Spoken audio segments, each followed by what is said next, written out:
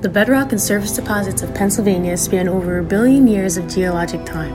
Pennsylvania literally rocks. Welcome to the PCPG podcast series. The Pennsylvania Council of Professional Geologists invites you to join us on a journey to explore the geology of the Keystone State and to meet the people who study it and work with it in their everyday lives. Welcome to the PCPG podcast, a poorly sorted but well-rounded series. I'm your host, Russ Losco. Today I would like to continue to explore the state parks of Pennsylvania and their geologic history. Tucked down in the southeastern corner of Pennsylvania sits a very unique state park. Here where Pennsylvania, Delaware, and Maryland meet, here where a line was once drawn that would define not only the boundary between these three states, but later the difference between the Confederate and Union states, lies the White Clay Preserve. If you take a look at a map, one of the first things that catches the eye about this 3,000-acre park is that it adjoins an even larger 3,600-acre park in Delaware. In fact, the White Clay Creek Preserve in Pennsylvania is seamlessly connected to the Delaware Park, creating a preserve that spans nearly 7,000 acres. Recent land acquisitions that are adjacent to the two parks promise to swell these numbers significantly. Together, these two parks contain over 60 miles of trails. The parks are steeped in history that is both national as well as geologic. Delaware is the first state to ratify the Constitution. Pennsylvania is where the Declaration of Independence was written and passed and was the site of the nation's first capital. These are lands that were trodden by Native Americans of the Lenni Lenape people and their ancestors for thousands of years. This ground witnessed the spread of European settlers and the birth of a nation. This was the land where William Penn and the Quakers journeyed from England to settle, and whose descendants, who by the way include my wife and children, still live here to this day. Here, the lines were drawn that would define the boundaries of modern states as we know them. In the 1760s, Charles Mason and Jeremiah Dixon largely brought an end to the border disputes between Maryland, Delaware, and Pennsylvania by surveying the Mason-Dixon line. The tri-state marker that marks the eastern end of the Pennsylvania-Maryland line and the northern end of the Delaware-Maryland line is found here in the park, with a scenic 4-mile loop trail that takes you to the marker near the midpoint of the hike. 7 miles south of here was the Battle of Couch's Bridge. In this battle between the Continental Army and the British, the American flag was flown for the first time in war. 13 miles to the northeast was the Battle of the Brandywine. 30 miles away, the Continental Army wintered in Valley Forge. Here it has been said that they entered camp in the fall as a rabble and left the camp in the spring as an army. This is your host with a little aside about the Battle of the Brandywine that may be of interest here. When the Revolutionary War began, munitions were in short supply for the Americans. The superweapons of the day were cannon, something that the British had and the Continental Army lacked. But some 30 miles to the north of the White Clay Creek sat Hopewell Furnace, an iron and steel producing mill sitting atop rich iron ore deposits. This facility, like many others in the colonies, were retasked to produce cannon for the Continental Army. These cannon proved to be invaluable, if somewhat unreliable. They occasionally misfired, and once in a while they would rather annoyingly blow up when fired. At the Battle of the Brandywine, which saw the largest number of combatants of the entire Revolutionary War, the Continental Army found itself outflanked by the British and was forced to withdraw and retreat.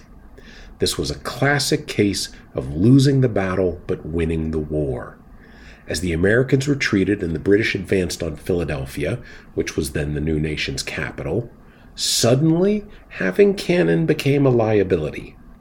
The cannon slowed the retreating army, and anybody being caught with cannon would be considered traitors by the British and risk execution. A number of cannon were buried to hide them in hopes that they could be recovered to fight another day. As it turned out, however, the French would enter the war on the American side less than 6 months later, supplying arms, including cannon that were less likely to explode when fired. The Warwick-produced cannon slipped into oblivion, until recently. Dr. Martin Helmke of Westchester University, who was well known for his abilities with aerial drones, was asked to look for buried cannon. After flying his drone with a magnetometer over similar cannon that had been preserved, the hunt was on, and the hunt produced 4 intact Warwick Furnace 18-pounder cannon, which got to see the light of day for the first time in nearly 250 years. I would love to go into more detail, but this might be better done in another podcast. The origin of the park is interesting.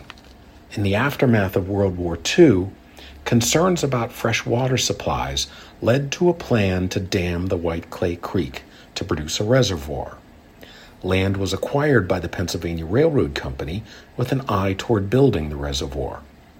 The Pennsylvania Railroad Company was later acquired by the DuPont Corporation, which continued buying up land for the project.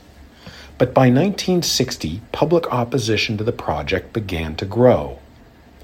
Eventually, the National Park Service encouraged DuPont to abandon the project and donate the land to Delaware and Pennsylvania to form the beginnings of the park, and a deal brokered by a young, relatively unknown senator named Joe Biden.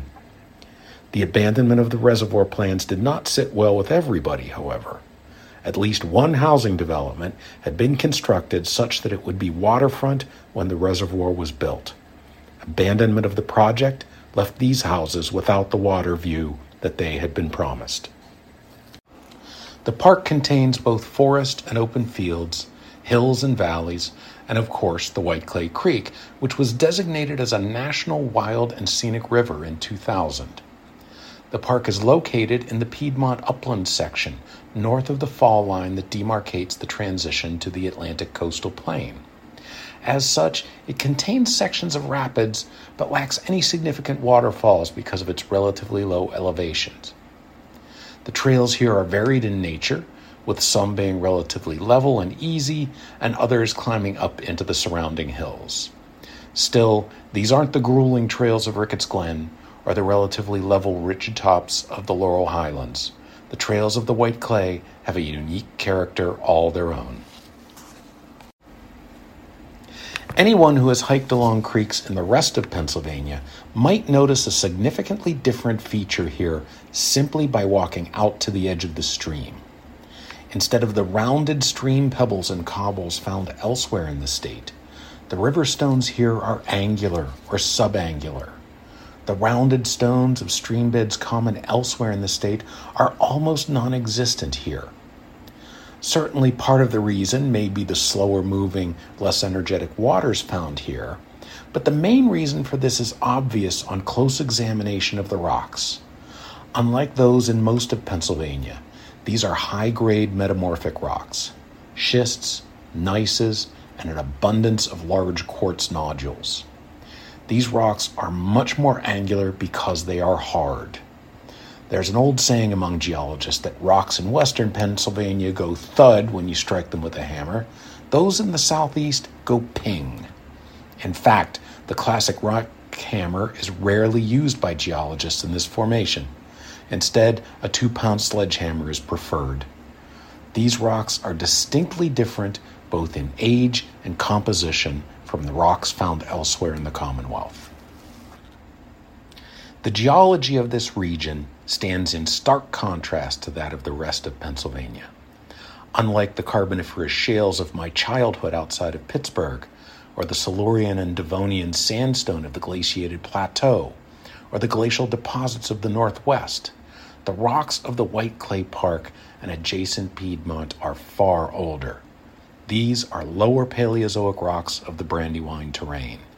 Specifically, this is the Mount Cuba gneiss, formerly referred to as the Glenarm-Wissahickon Formation.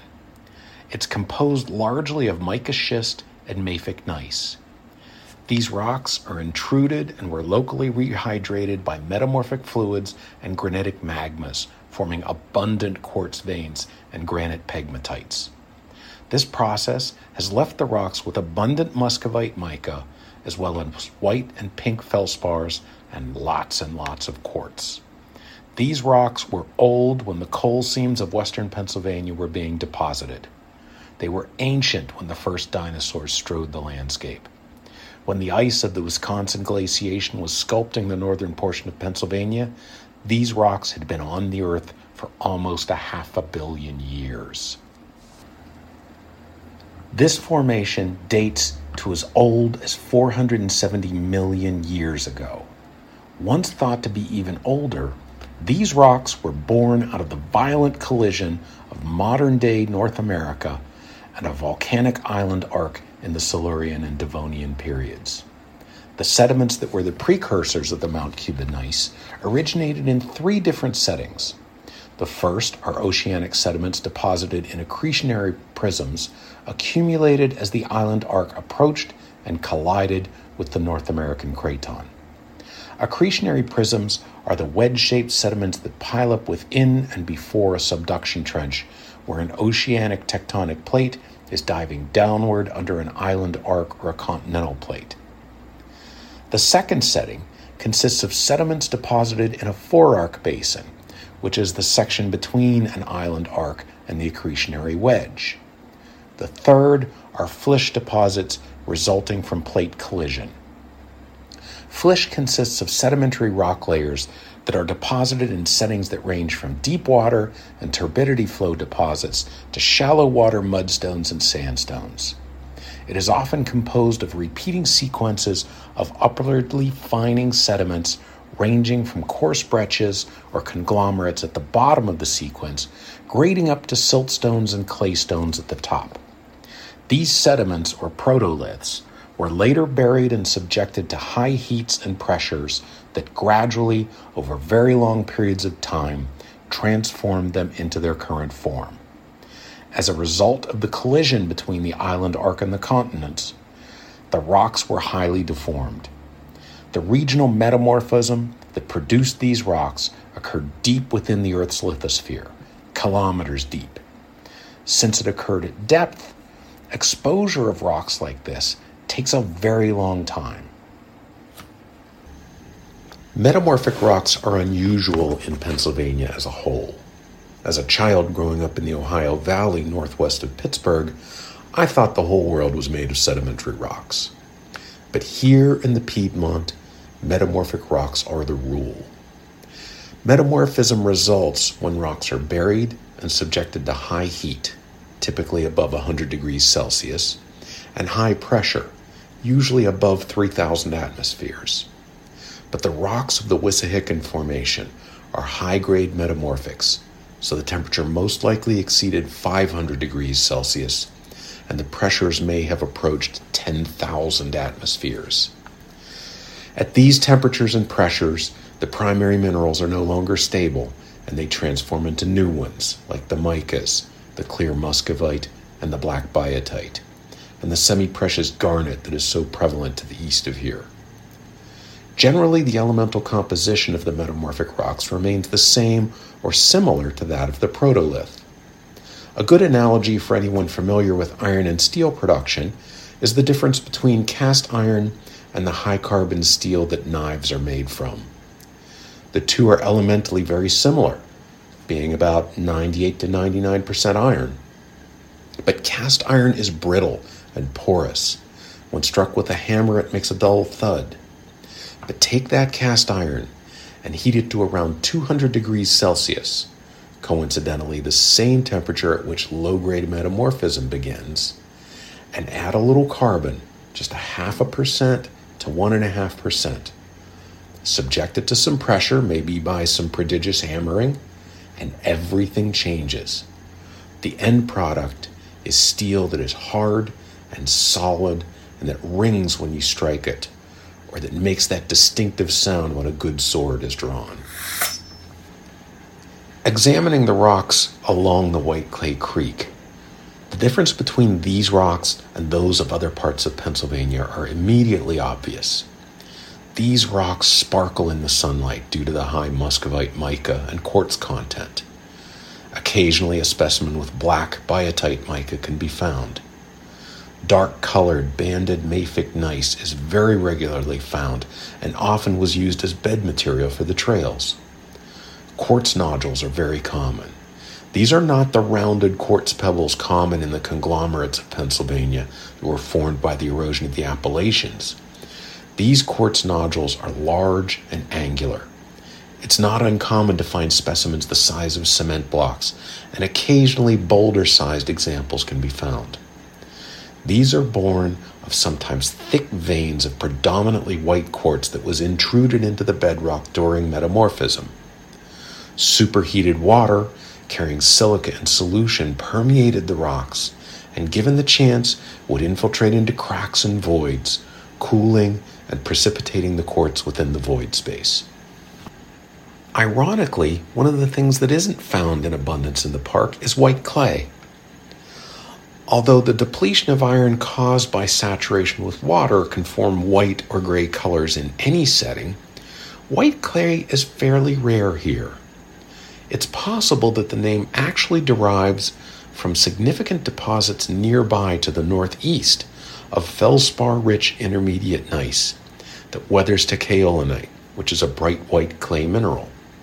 This kaolinite was mined for a number of uses, including for the treatment of canvases for artists. Impregnating the canvas with kaolinite allows the paint to adhere better. This use of the mineral resources helped to support the Brandywine art tradition. These canvases support the vivid paintings of famous artists like Andrew and Jamie Wyeth, Philip Jamieson, Tom Bostel, and Harry Dunn. In general, the soils found in the park and in the surrounding watershed tend to be deep and contain abundant amounts of muscovite mica. Plowed fields on a sunny day often sparkle with the sun reflecting off of the mica flakes. The deep nature of the soil reflects the extreme age of the underlying formation. The soil of the region attests to another aspect of the area's geologic history. The Pleistocene glaciations never directly impacted this area. The nearest approach of the Laurentide ice sheet stopped about 90 miles to the north. Nonetheless, paraglacial conditions prevailed in this area during the ice ages. Recent research at Westchester University has identified wind-blown loess that has added to the shallow soils of this area. This loess originated in the glacial scouring of the Continental Glacier to the north, and were born on the strong katabatic winds that swept southward. Loess is best known as the thick deposits in the Great Plains of the Midwest, but enough of it was deposited here to be readily noticeable and have likely contributed to the rich agricultural history of the area. Occasionally, wedge casts can be found in the subsurface here. These form when extremely cold and dry air, such as is found during ice ages, causes the ground surface to crack open. These cracks are then infilled with the wind-blown loess, leaving a visible remnant in the form of a wedge-shaped cast in the soil profile. The waters of the White Clay Creek seasonally support a stock trout population, but are too warm for native trout to reproduce. It's not considered a high-quality stream because it doesn't support the insect life or freshwater mussels indicative of such waters. This is largely the result of a watershed which historically supported widespread agriculture. The sediments eroded from the agricultural fields have blanketed the stream bottom with a layer of silt, which impairs healthy aquatic life. Still, the water is very clean and suitable for both swimming and fishing. These lands were born of tectonic collision, erosion, deposition, and metamorphism. Here, continents collided and clashed, and the Appalachian Mountains rose to the west, at their zenith looming larger than today's Himalayas. As the continents receded and split back apart, the once magnificent mountains slowly eroded. The rocks exposed here knew the first trilobites, the first land plants, and the emergence of amphibians. It witnessed the rise of the dinosaurs and stood witness to their demise. Mammoths, mastodons, dire wolves, and saber-toothed cats roamed these lands in the geologically recent past. When you have a chance to walk the trails of the white clay, pause and contemplate the fact that these rocks may have been deposited when the most complex organisms on the planet were squid-like cephalopods in the oceans, and the only living things on land were less complex than modern-day mosses. These rocks are among some of the oldest in North America. They were here long before us, and they will be here long after we are gone. Walking the trails of the white clay, regardless of which state you find yourself in, is a walk through a very unique terrain and a journey back in time. This episode of the PCPG podcast is dedicated to the memory of Barbara Dunst, a fine geologist, an inspiring leader, and a good friend who is sorely missed. This episode of the PCPG podcast, a poorly sorted but well-rounded series, is a production of the Pennsylvania Council of Professional Geologists.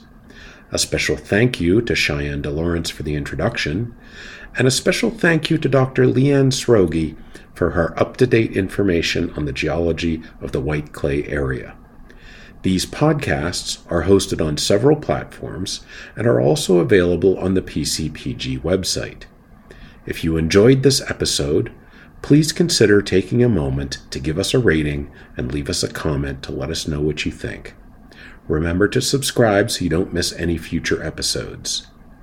PCPG is a nonprofit organization working to advance the practice of geology and the allied sciences and the success of our members through advocacy, education, and networking.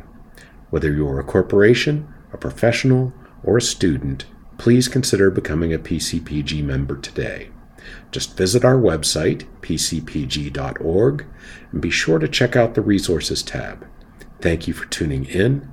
I am your host, Russ Losco.